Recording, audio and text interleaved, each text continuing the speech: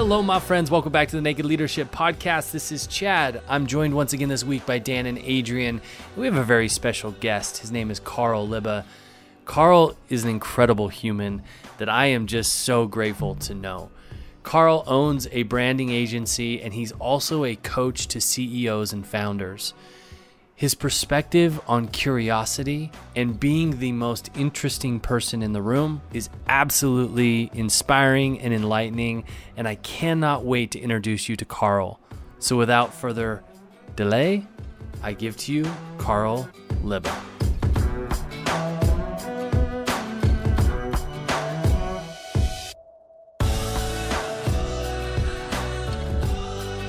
Carl, how are you, man?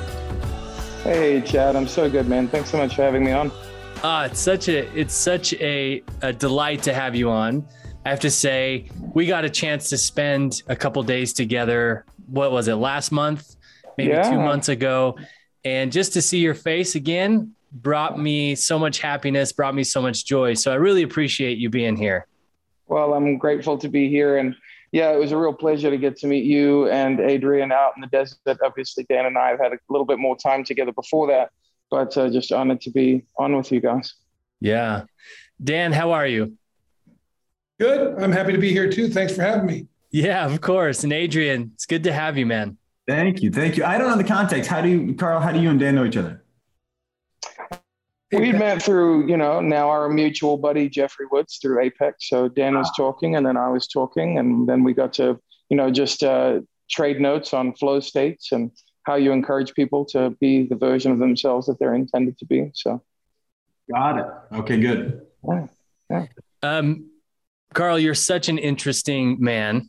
And you're like, even the couple days that I got to be around you and be in conversation with you, it was kind of like peeling an onion. Mm-hmm. Not that I'm saying you're an onion. You're right. Much sweeter than an onion, but that it was that just like Shrek. Me and Shrek. Piece of a delicate. Yeah, that's right. But it really was like each time you opened your mouth, I was like, oh, okay, yeah, that's another layer of that man that I didn't know existed. That's great. So in that spirit, I want to give you just a minute to introduce yourself to our audience who are leaders in some capacity in their business, their founders, their CEOs, executives, entrepreneurs.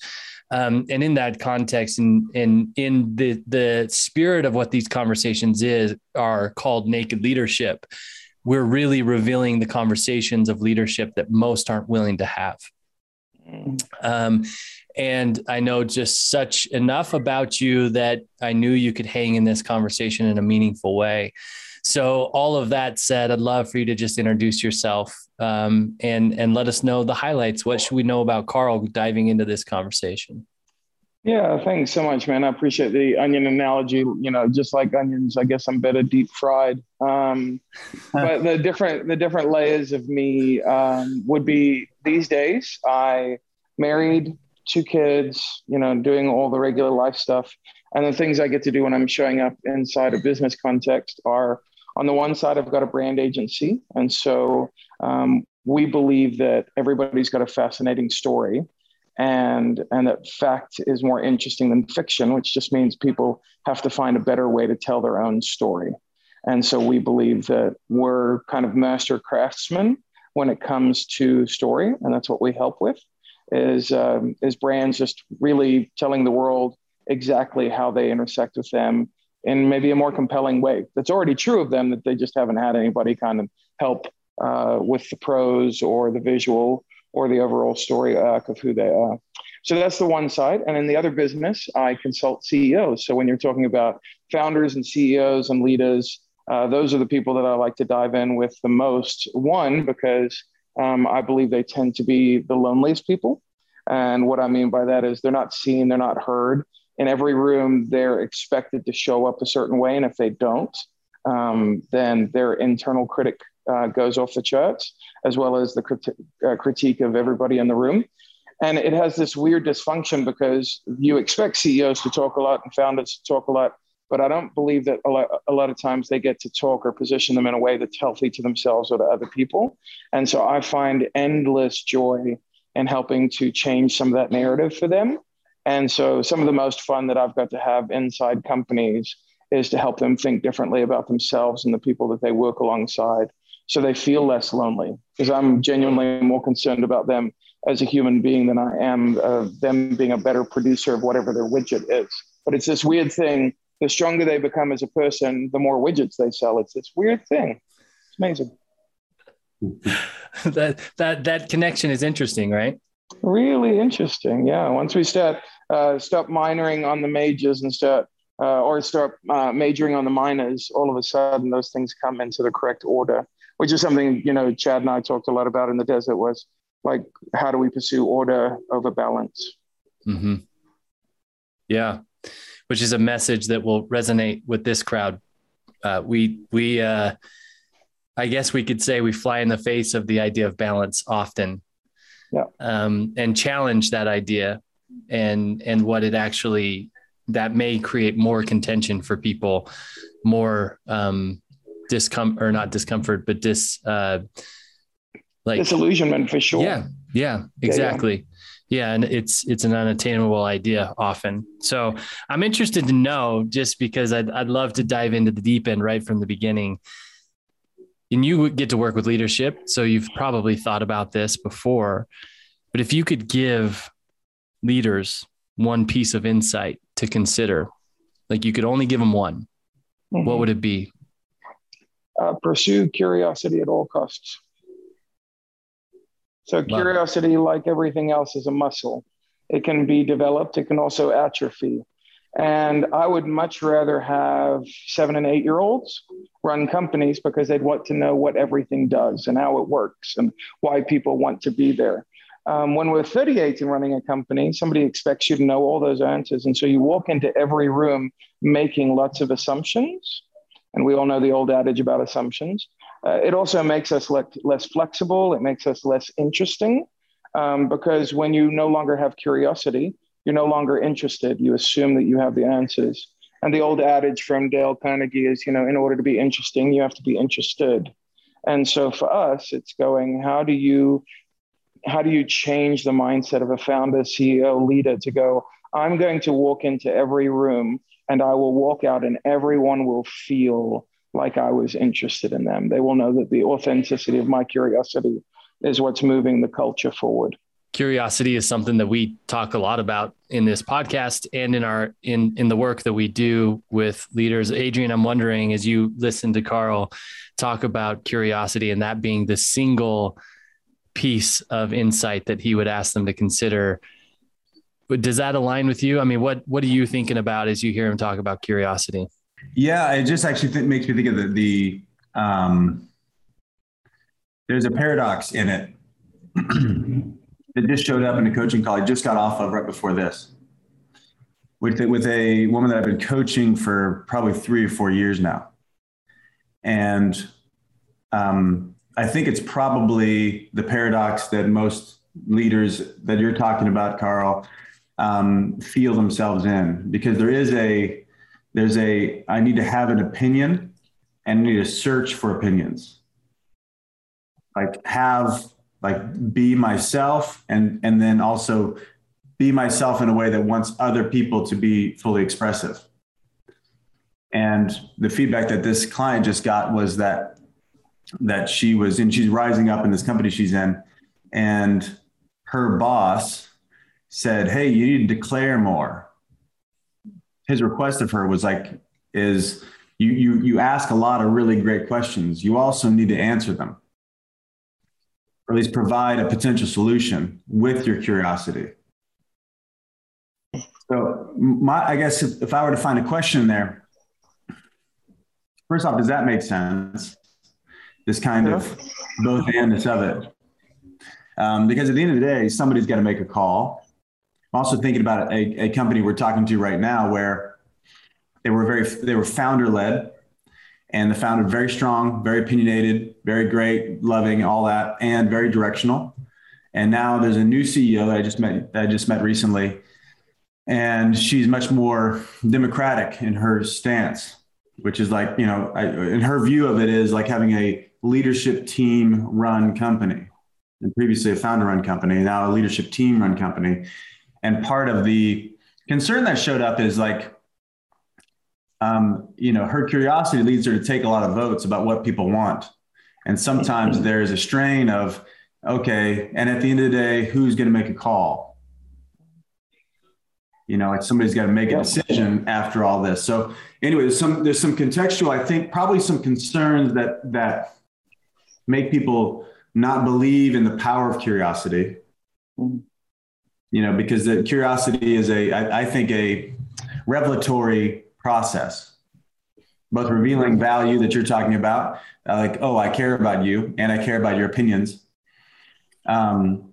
But there's probably things that hold the beliefs about curiosity that hold people back. What do you think are the beliefs behind or maybe in front of curiosity that get in the way of it getting to the surface? What have you seen? So, Adrian, it's a fantastic question. I think the first part that I always want to clarify is, I think when people start making decision by committee, it's typically an indicator that maybe the vision isn't set. And so to use an analogy, I would use like an airline. The CEO or the founder has to decide the route. If we're going from where I live in Atlanta to where, Adrian, you are in LA, we know that's the vision. Okay, we're headed in this direction to LA. But then the other parts of this that I would invite shareholders and people who are stakeholders in the thing to go, what kind of airline do we want to be? Do we want to be Southwest, where it's kind of fun and we're going to have fun announcements and you're going to get on when you want to get on? Do we want to go to Delta, where we're going to reward loyalty, where the longer you're with us, we're going to, give you medallion miles? Do we want to be Virgin? It's like kind of cool and hip. But those people get to help develop the feel, but the vision of where we're going is really, really clear. But I think what happens with a lot of CEOs that I talk to is they go, okay, if I budge an inch when I walk into a room, we're going to lose the flight path to LA. And it's like, that's not true. If you establish that really clearly and people understand where you're going, now they can be a part of helping you get there. And you don't have to be the flight attendant and the mechanic and the person handing out snacks. You can be really, honestly, more the person who owns the airline. And that's also a different conversation of moving from operator into owner, but that might be a separate podcast. We like that podcast. Well, what comes to mind is that I dig that kind of view into what's competing with curiosity. Is at least what I would, to summarize what you're saying is like the abdication of the authority, or the abdicate, like potentially the avoidance of the weight of the responsibility. Yeah. And, we talk about this leadership assessment tool we use called the Harrison assessment. And that's one of the paradoxes is how authoritative someone is. And that's not like being an authoritarian. It's like wanting the decision-making responsibility and the responsibility for the outcomes. That's everybody's somewhere on that scale, and the willingness to collaborate with others, which is both and in your view, right? So if someone takes on, at the end of the day, my name's on the wall, figuratively speaking. Do people do that still? Anyway, my name's on the wall or the door outside, and I'm okay with that. And in order to get there in the most effective way, I really need other people to get their best ideas on the table. Yeah, and to the point, when somebody's willing to take responsibility for the direction, for the objective, if the objective is clear, then it's actionable for everyone. Anyone can take action on it. They can.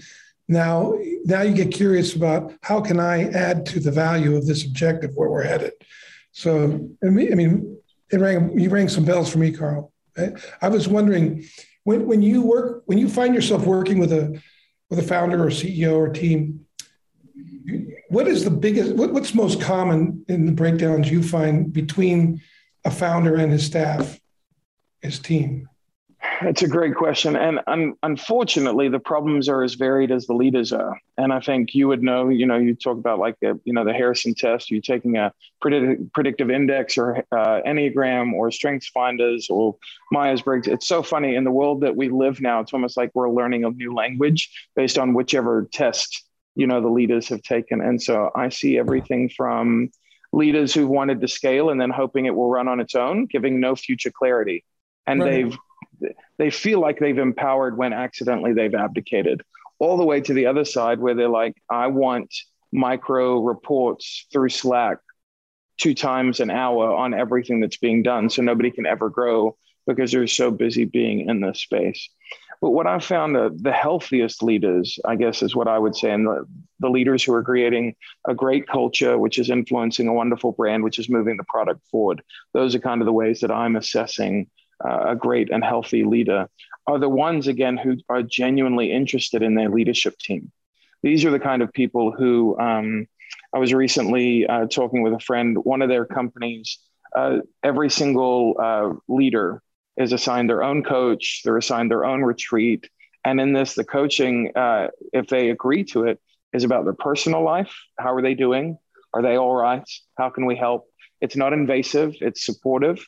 And I find the ideas of the healthiest CEOs are you teach what you know, but you replicate who you are. And are you replicating something healthy? And the leaders who are fearless about other people getting to have responsibility and sharing a place at the table are the ones who grow the most and honestly, even the fastest. Because other people think, oh, well, we had a great quarter, we sold a lot more product, but their growth actually isn't genuine because there's 2 people at the leadership table who are looking for other jobs. And so now you're going to have to replace them in the next quarter. And then now you're going to go 3 steps back for the 1 step forward that you took. Mm-hmm. I'm curious, Carl. I want to go back to the curiosity thing. I'd love to know, you have such a varied lived experience in the stories that I've heard from you. I'd love to know if that's the one thing you would relay to leaders about the curiosity thing. How did you discover it? What life experience gave you that insight to help leaders consider it? Yeah, it's a great question. So I'm, long story as short as possible, born in South Africa, lived in Central Africa in Zaire, fled Zaire, came to the States, lived in East Tennessee for 5 years after the company that brought my dad over went bankrupt. We were without paperwork in the US for 5 years in East Tennessee.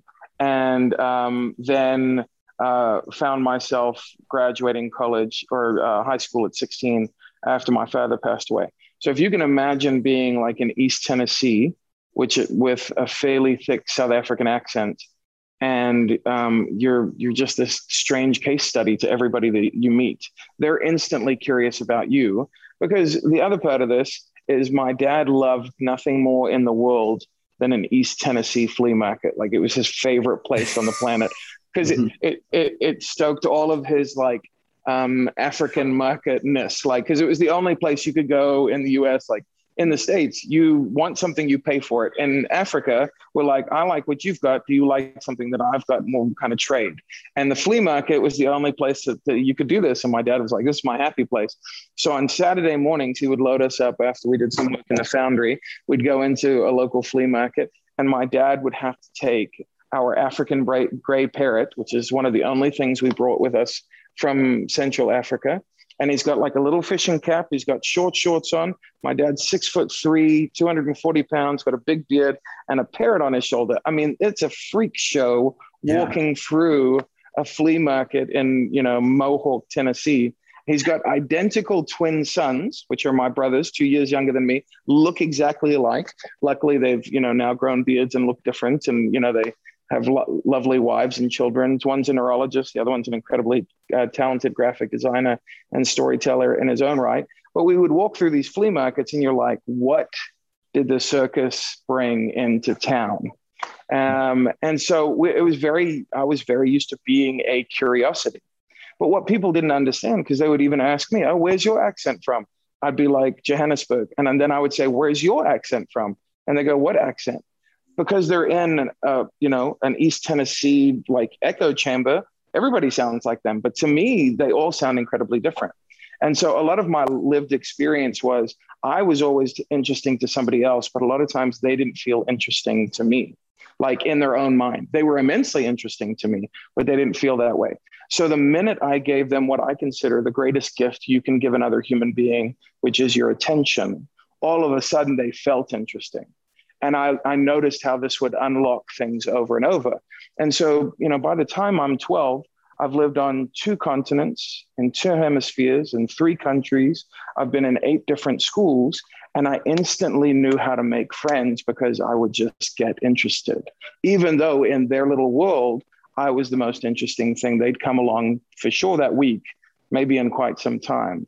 And so this is a skill set that since then, it's that whole idea of, like we mentioned before, in order to be interesting, you have to be interested. And I think what a lot of CEOs I've experienced in coaching them, they think the position will make them interesting to their employees. They think the paycheck will make them interesting to their employees. And I tell them all the time, I was like, if you want to go quickly, it's the old African proverb, if you want to go quickly, go alone. If you want to go far, go together. And in order to rally people to go with you, they have to feel like you're invested in them. And in order to do that, you have to be genuinely interested. And the only way to do that is to become genuinely curious. And so that all comes out of a lived experience in my own life. Amazing. Yeah. Thanks for sharing that, man. Dude, thanks. Yeah, my pleasure. I was busy thinking, wow, I would definitely been the guy that would have been like, hold on a second, I got to go meet this guy. What's he up to? What? Oh my gosh! Can I touch it? Can I hold his pair? No, it's great. I dig the Carnegie distinction. I didn't get it when I was 12. More like when I was probably 37. And just to deal with myself, and meaning that, I guess, orient myself. But it showed up like dealing with myself. And for me, when I was building, maybe even earlier, I've been at this work for about 12 years now. But when I would go hang out with people that I wanted to work with, all of them were smarter than I was, more accomplished than I was, fill in the blank. If you're doing a comparison game, I'm here, social status, they're here, social status. And the only way to deal with myself, I guess people that are hearing can't see my hands as you guys can see my hands. But anyway, they were above me in my own mind. And the only way to deal with myself was to notice that game. Like when you walk into a cocktail party, most people are playing a game called Who Can Be the Most Interesting Person in the Room. And I got, at least for myself, there's a lot of freedom when I just decided my game was who can be the most interested person in the room. And I can choose to do that. And that actually is, to your point, extremely effective. And to Dale Carnegie's point, like if you're interested in someone, they love you because you give them, to your point, probably the most desirable thing is to be seen and to be heard and to be understood. I just had I'll try to tell this story with some bit of some privacy to it. Anyway, there's with my fiance, and they've got some family stuff going on with their dad, and there's some kind of breakdown. And I jumped on the phone with her dad and talked with him for an hour about some of his upset and just listened. And hey, man, I love you. I don't know. We don't know each other very well. And we're going to decide what kind of relationship we have over time. This is, he'll be my future father-in-law, but I'd like to be your friend. And, he was taken back by that, just by that like declaration. It's like, hey, I'd like to be your friend. So let's hear about it. Like, tell me about it. And by the end, we're very connected. His text to Allie afterwards was, you've got a very sincere and thought-provoking man. I'm so happy you're with him. Why? Because I just listened for an hour and I provoked and I challenged and all the stuff that was needed. But, on the other end, he came to Allie in such a loving way that he had not seen access to because of all the stuff he just needed to vent. He needed to get stuff off his chest. And part of his confession to me, which was really heartfelt and really, sad in the moment, is, Allie's mom died years ago. And he just said, I don't have anyone to talk to about my kids anymore. And, it took me back when he said it. And I'm like, I can get it, man. Yes, you come off this way, not even to me, but to Allie and to her brother, you come off this way, but you've got some needs that need to find language. And when you find language for them, you can put them in their place, to properly order them. Is that your love is worth more pursuing than your bitterness. And, anyway, that just kind of to sit and listen and connect, and open up a whole new frontier of relationship between me and Phil, who's a dear man. And I'm going to be his buddy. As long as he'll let me, I'll be his buddy. And the beautiful thing that I love about that is one of the things that I say all the time is that all humans have two basic things that they're wired for. Is they're wired to celebrate pleasure and they're wired to carry pain. And what has happened, especially in Western culture, is that we've forgotten to do either well, and we haven't practiced how to do either of them well. And so, like in the instance with your future father-in-law, the temptation would be to jump in and fix it. And what he needed was for you to carry it. And this is also when you look at kind of the conversation we're having now about leaders, is we are required to know everything all the time and to fix it as fast as humanly possible. When as humans, that's not actually what our basic needs are. Our basic needs are you willing to carry this if it goes sideways? Are you willing to celebrate it with me if it goes really well? And in that moment, you exercise such a beautiful muscle of carrying that thing for him that you have bought, exponential capital through anything that comes next. And this is the other thing. When people come and, a leader will say to me, I'm having a problem with this employee. I'll ask them, how much personal capital do you think you actually have with this person? That's a good question. Because they work for you and you pay them, they're supposed to do a job. That's fine. But when things go sideways, you need to ask yourself, how many personal investments have I made into this account that I can now withdraw when things get hard? That I can actually ask them, hey, could you give me grace if maybe I haven't led well? Could you give me a little bit of leeway or margin if I haven't created great clarity or expectation of where we're going? And if they go, man, this is the first time we've ever talked about this, it means our account is not zeroed, it's in the negative. Because if you make challenges, if you make requests of people, we have to understand that psychologically speaking, for every, you use different words that were really good, Adrian, but like a challenge, or you said, there are parts of the conversation where you kind of push on them. For every one of those pieces where we challenge, one, psychologically, you have to have 5 moments of invitation. That's just to equal 0.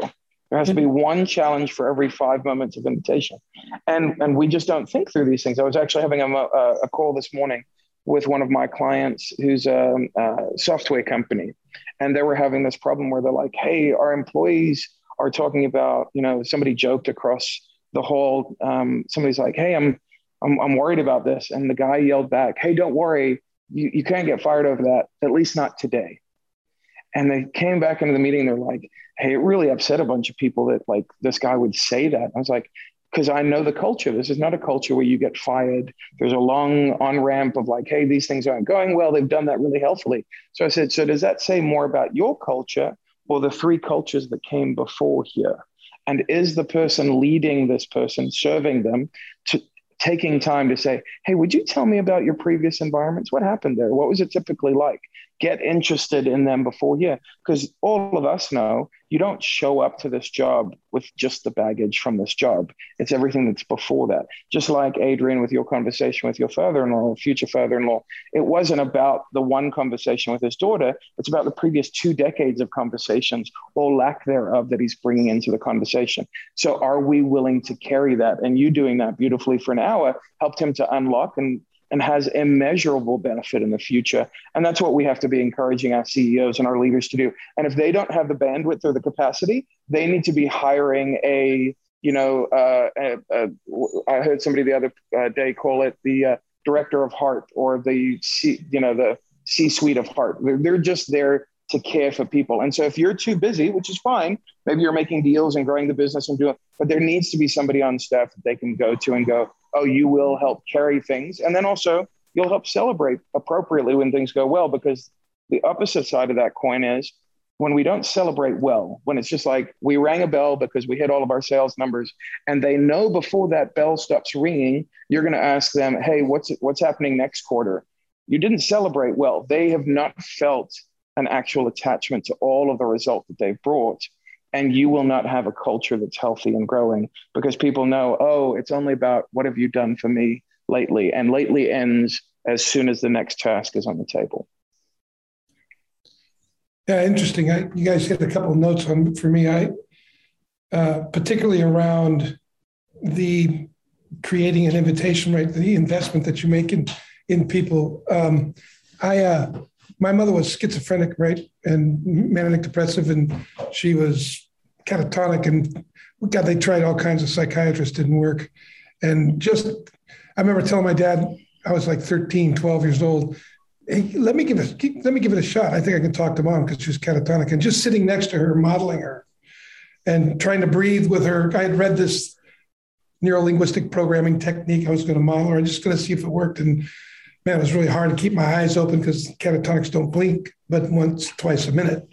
And then breathing shallowly. And at one point, she just turned and looked at me and said, finally, someone's listening.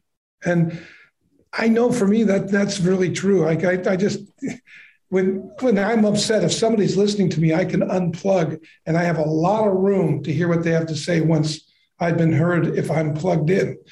I think just having the presence or the wherewithal to do that is a big deal. To be able to carry it, as you say, carry what they have, what's going on with them in a way that it unloads for them. And when it unloads, there's a lot of space there to reinvent the relationship in that moment. And it is an investment. I think you're right on. I think you're investing in a future worth having by doing that. I love the 5-to-1 ratio. It makes a lot of sense to me. And what's interesting with my mother, because in the years that followed, when she would go through a cycle, she went farther and farther. She like lived a life on her own until she died at 82. But if she went off on one of her special trips, my family would end up calling me at some point to go sit and talk with her. And inevitably she would listen because she knew if I was sitting there, there was an ear, right? Yeah. Stuff. What comes up for me with this is, we've got a phrase that we use all the time, that a broken commitment is a cry for help. A broken commitment is a cry for help. And yeah.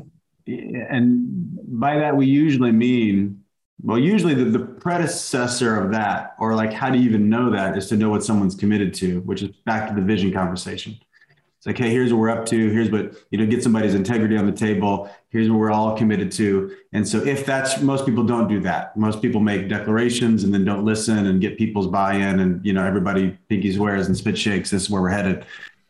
And so because they miss that, then it's like a personality driven culture instead of a principle driven culture, or a culture that's driven by our word, which is usually very powerful. If you've got that, then usually what you can do is, when someone breaks a commitment, now you know what they were committed to, not like, oh, let me go, they must not get it, and I got to go in there and teach them something or correct something, instead of having this moment of pause and going and connecting via empathy and saying, hey, I see this isn't going very well. How are you doing? But what competes with that is it occurs to me, and listening to people I work with on a daily basis, and just being a guy too that's got a lot going on, is breakdowns seem like threats. Like somebody else not producing, it feels like a threat to me, because I feel like I'm on a shoestring budget or a very razor wire. I don't have much time. And that kind of scarcity mindset, when other people show up as humans, not perfect, I can tend to see them as a threat to what I've got going on. And I don't pause and say, hold on a second, this relationship is more important than the result right now. Let me connect with this relationship, this person as a person. But that takes some faith to believe that if I give love in the moment, instead of, take, I guess the taking would be like, I'm here to make sure you're committed. That would be much more of I'm here to get something. Go ahead. Yeah, I was thinking about how much it really is connected when you're talking, for me, is how much of a tool do I make myself? Because to the degree that I make myself a tool, I'm probably going to see others as tools.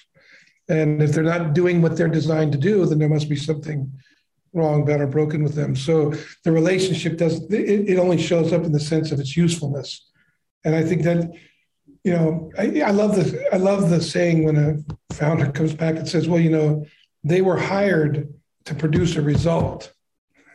And that kind of divorces the relationship. Like all action comes out of relationships. So And it is almost like, well, if I get into a relationship with them, somehow I'm going to be distracted, or because I'm going to care too much to call them up to what they really want to do, right? When in fact it's the opposite. Yeah, I actually understand why they're doing what they're doing, and I can stand for that, not the result. The result comes out of the stand for what matters to them. So that's quite a dance.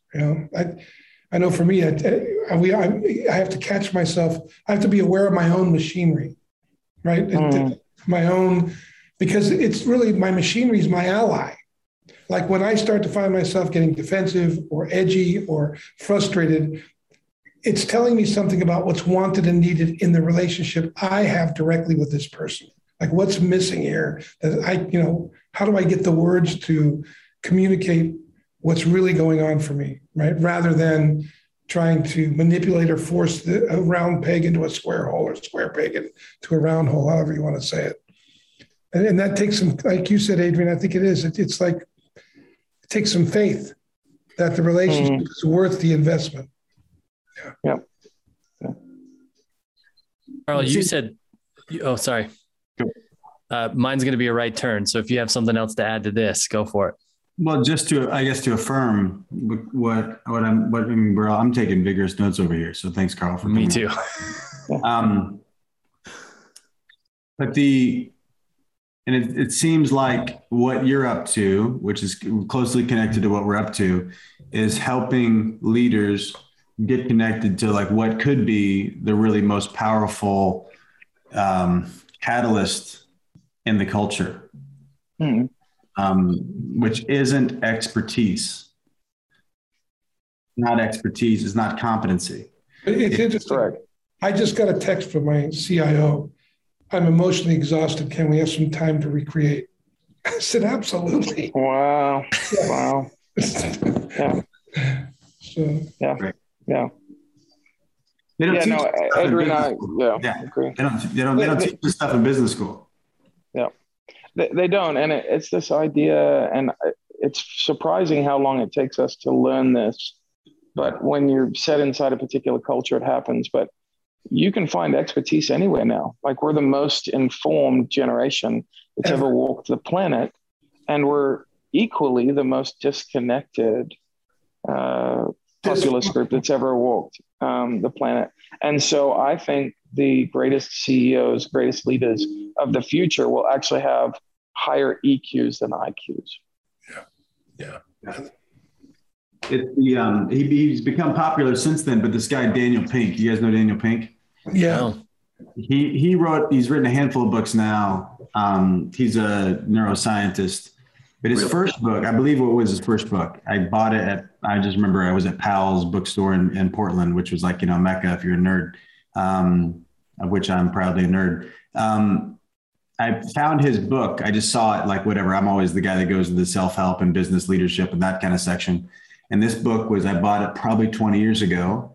And it's that thesis, actually, Carl, which is, the book is called How the Right Brain Will Rule the World. Yeah. And it's saying that MFAs are going to be more valuable in the future than MBAs, because it's the human endeavor that the human willingness to endeavor and do it creatively and do it interconnected. And he's got all these kind of essentially values of the right brain, quote unquote, which is like interconnection and emotionality and inspiration and creativity and all that stuff. That's actually where things live. Everything else is like data to fuel data that needs that to be that's the gas in the engine, if you will. Yeah. Yeah. And it's the leaders who want to care for the whole brain. So we typically look left brain, right brain, but we forget there's a third, and that's brain stem. And so that's what controls all body functions. And so part of this is also as a leader going, how do I care for the creative? How do I care for the logical and logistic? And how do I care for the actual physical person? And you actually see what's, one of the largest companies on the planet is Google. And the reason for this is they exploded during the early 2000s because they started caring holistically for their employees. Now, a lot of that is not the case anymore, but their tipping point came when they said, we're going to care about your home life and your work your time off, and we're going to care about how we feed you on campus, and we're going to care about making aesthetically beautiful places. We're also going to care about hiring the smartest people so that when you walk into the building, you feel like you're constantly growing because you're no longer the smartest person in the room. And so it invigorates you. It doesn't deplete or diminish you. And so who are the leaders who are now going, I will care for your left, your right, and your brainstem? So we're running low on time. I do want to ask you about something that you said in your intro, which was fascinating to me. I'd never heard anybody say it before. And so I wanted to get the digs on it. So you said leaders or CEOs are not seen or heard. And that was kind of surprising to me because I often look at it as like they're the most seen and heard. Their opinion has the most weight. They're the most, that's what I go to on the surface. I think I have an idea of what you mean and where you're going with that, but I would love to hear you unpack that if you're willing. Absolutely. So let's go back to Adrian's example. Like Adrian lives in a cool town and they have cool cocktail parties, and he shows up and he decides, I'm going to be the most interesting or interested person in the room. And maybe 20 other people have decided to be the most interesting person in the room. Now, in their heart of hearts, if I got them after 4 or 5 drinks to really go, how interesting do you think you are? They're probably going to, like, crying into their cocktail, go, I don't think anybody likes me. I don't think anybody knows that I'm interested. I don't think I'm interesting. It's what philosophers and spiritualists and thinkers will call the false self. And so if you can imagine this, it's this idea of if I created a little Carl hologram, and what he did is he hovered about 6 inches in front of me. When I walk into a room, my hologram is my job title, how good I look, the car I drive, the money I make, the wife I'm married to, how smart and bright my kids are. This is the thing I carry into every room. And if I'm unhealthy, goes, please look at the hologram.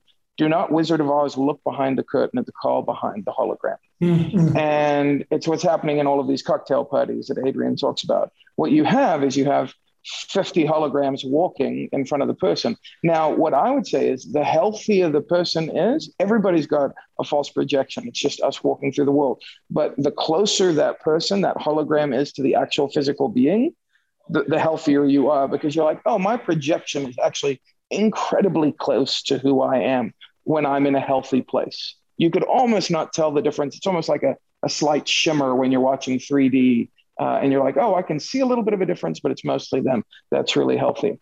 When you're really unhealthy, that projection is so far in front of you. If you were to see the original character, you would not be able to link the hologram, the false projection, the false image to the real person. Mm-hmm. And I would say for the majority of the CEOs that I have encountered, the best ones, that hologram is close-ish, but for a lot of them, it's really far out. And after about my 4th or 5th session with them, and I'm talking more about their lives and their hopes and their dreams, that hologram starts to like flicker. It starts to come off a little bit.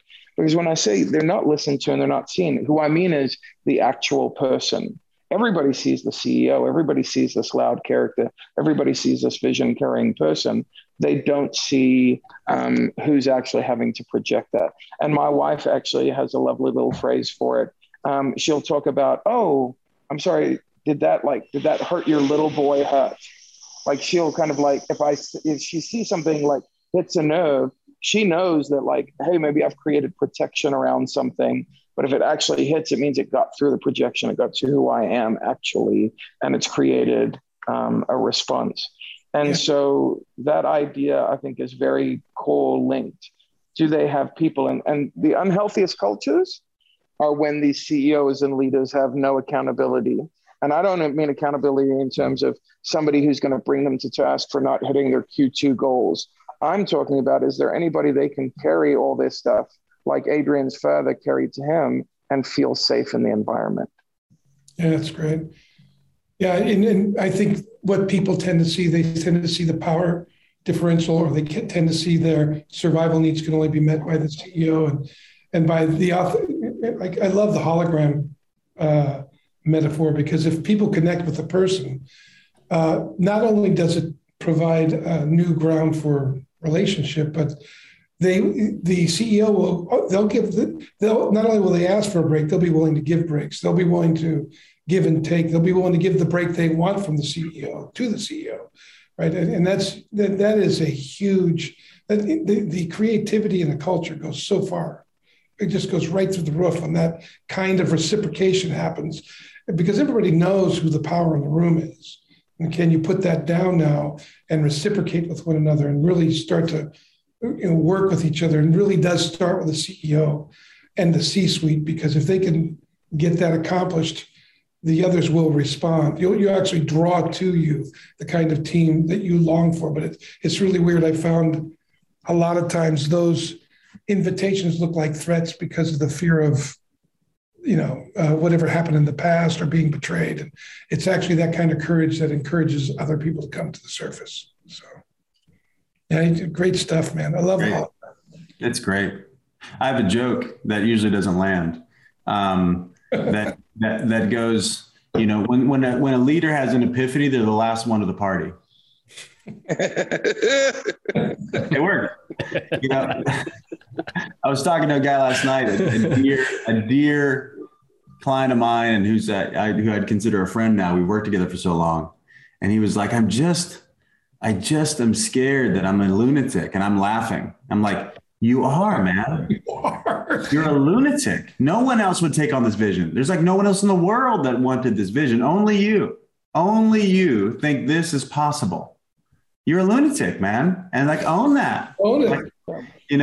He was spending so much time trying to convince me that he ought not be a lunatic. And I'm just like, hey, man, there's a part of people like you change the world. Most of us are going to do our best and change like one starfish at a time or whatever, pick a story. But there's certain people that are going to change the course of human history, and they must be lunatics. Yep. And all that to say is I really dig the hologram analogy as well. I know we're trying to wrap up here, but just to connect here at the end is, as I've gotten as a human, as I've integrated more of my own story and more of my own despair and more of my own longing and lacking and struggle, and haven't, as we talked about it, kept that as an enemy, but really see it as an ally, and even as a way to really give permission to somebody else to struggle, especially even if it's just with me, in the context of a leadership, coaching context. It's like, you feel like a fraud, man. Me too, man. I'm very familiar with that. I am, by the way, I am. And that's okay. Like, I'm putting on airs. I want you to like me, and I'll sell out to do that if I don't realize I'm doing that. And then as soon as I see myself selling out, I can not sell out and I can talk about it. And there's some freedom there. That to your point, Carl, there's some people can spend their whole lives trying the best to get people to just deal with this innate primal need, is if you really see me, will you stay? Yeah. And most people, including me for decades of my life, thought, nope, not taking that risk. No. And what a grand invitation, man. I thank you for your stand with your people, man. I love you, love your work, inspired by you. So thank you, man. Absolute pleasure. Thank you for the kind words. Adrian, just as an observer of that joke many times, it seems to land with coaches and not with founders. They're still sensitive about it. Yeah. I love the Thomas Sowell quote. It takes considerable knowledge just to realize the extent of my own ignorance. Yeah, that's great. Yeah, and speaking of Thomas, I think it's Thomas Bacon. My favorite quote around that idea is, it's a tragedy to die known to everyone but yourself. Oh, man, that's killer. That is beautiful. That's Bacon. Yep. That's awesome. Yeah, so Thomas Bacon. Yeah, it's a tragedy for a man to die known to everyone but himself. Well, Carl Lubbe, you are a gem, my brother. And likewise. I am so grateful for this conversation. Like Adrian mentioned, I've got copious notes, and there's so much more I wanted to dig into with you. But can you just take a second, let people know where they can get more Carl in their life, because they're going to want it, and then we'll end there. You're very kind. It's kind of one of those ridiculous things. I don't have a lot out there. What I do is almost always referral. Somebody goes, hey, I know Carl, you should talk to him. If somebody wants to see the scrapbook of my family is what my social media is. So it's not really useful to them. That's just at Carl Dillon, CarlDylan. But then the consulting and the coaching happens at talltalebrands.com. You have correct me if I'm wrong, but you have a couple of podcasts out there too, yeah?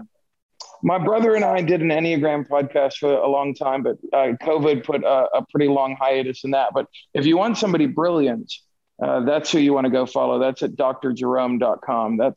He's, I have an incredible bias, but other really, really smart people keep on telling me the same thing. So if you want a brilliant neurologist who is incredibly well-versed in the human psyche, as well as the Enneagram, drjerome.com, that's a place I'd go spend some time on the internet. Awesome. Well, thank you again, brother. Yeah, I had a great time. Thanks, guys, for having me on. Yeah. Bye-bye, everybody. Take care. Cheers.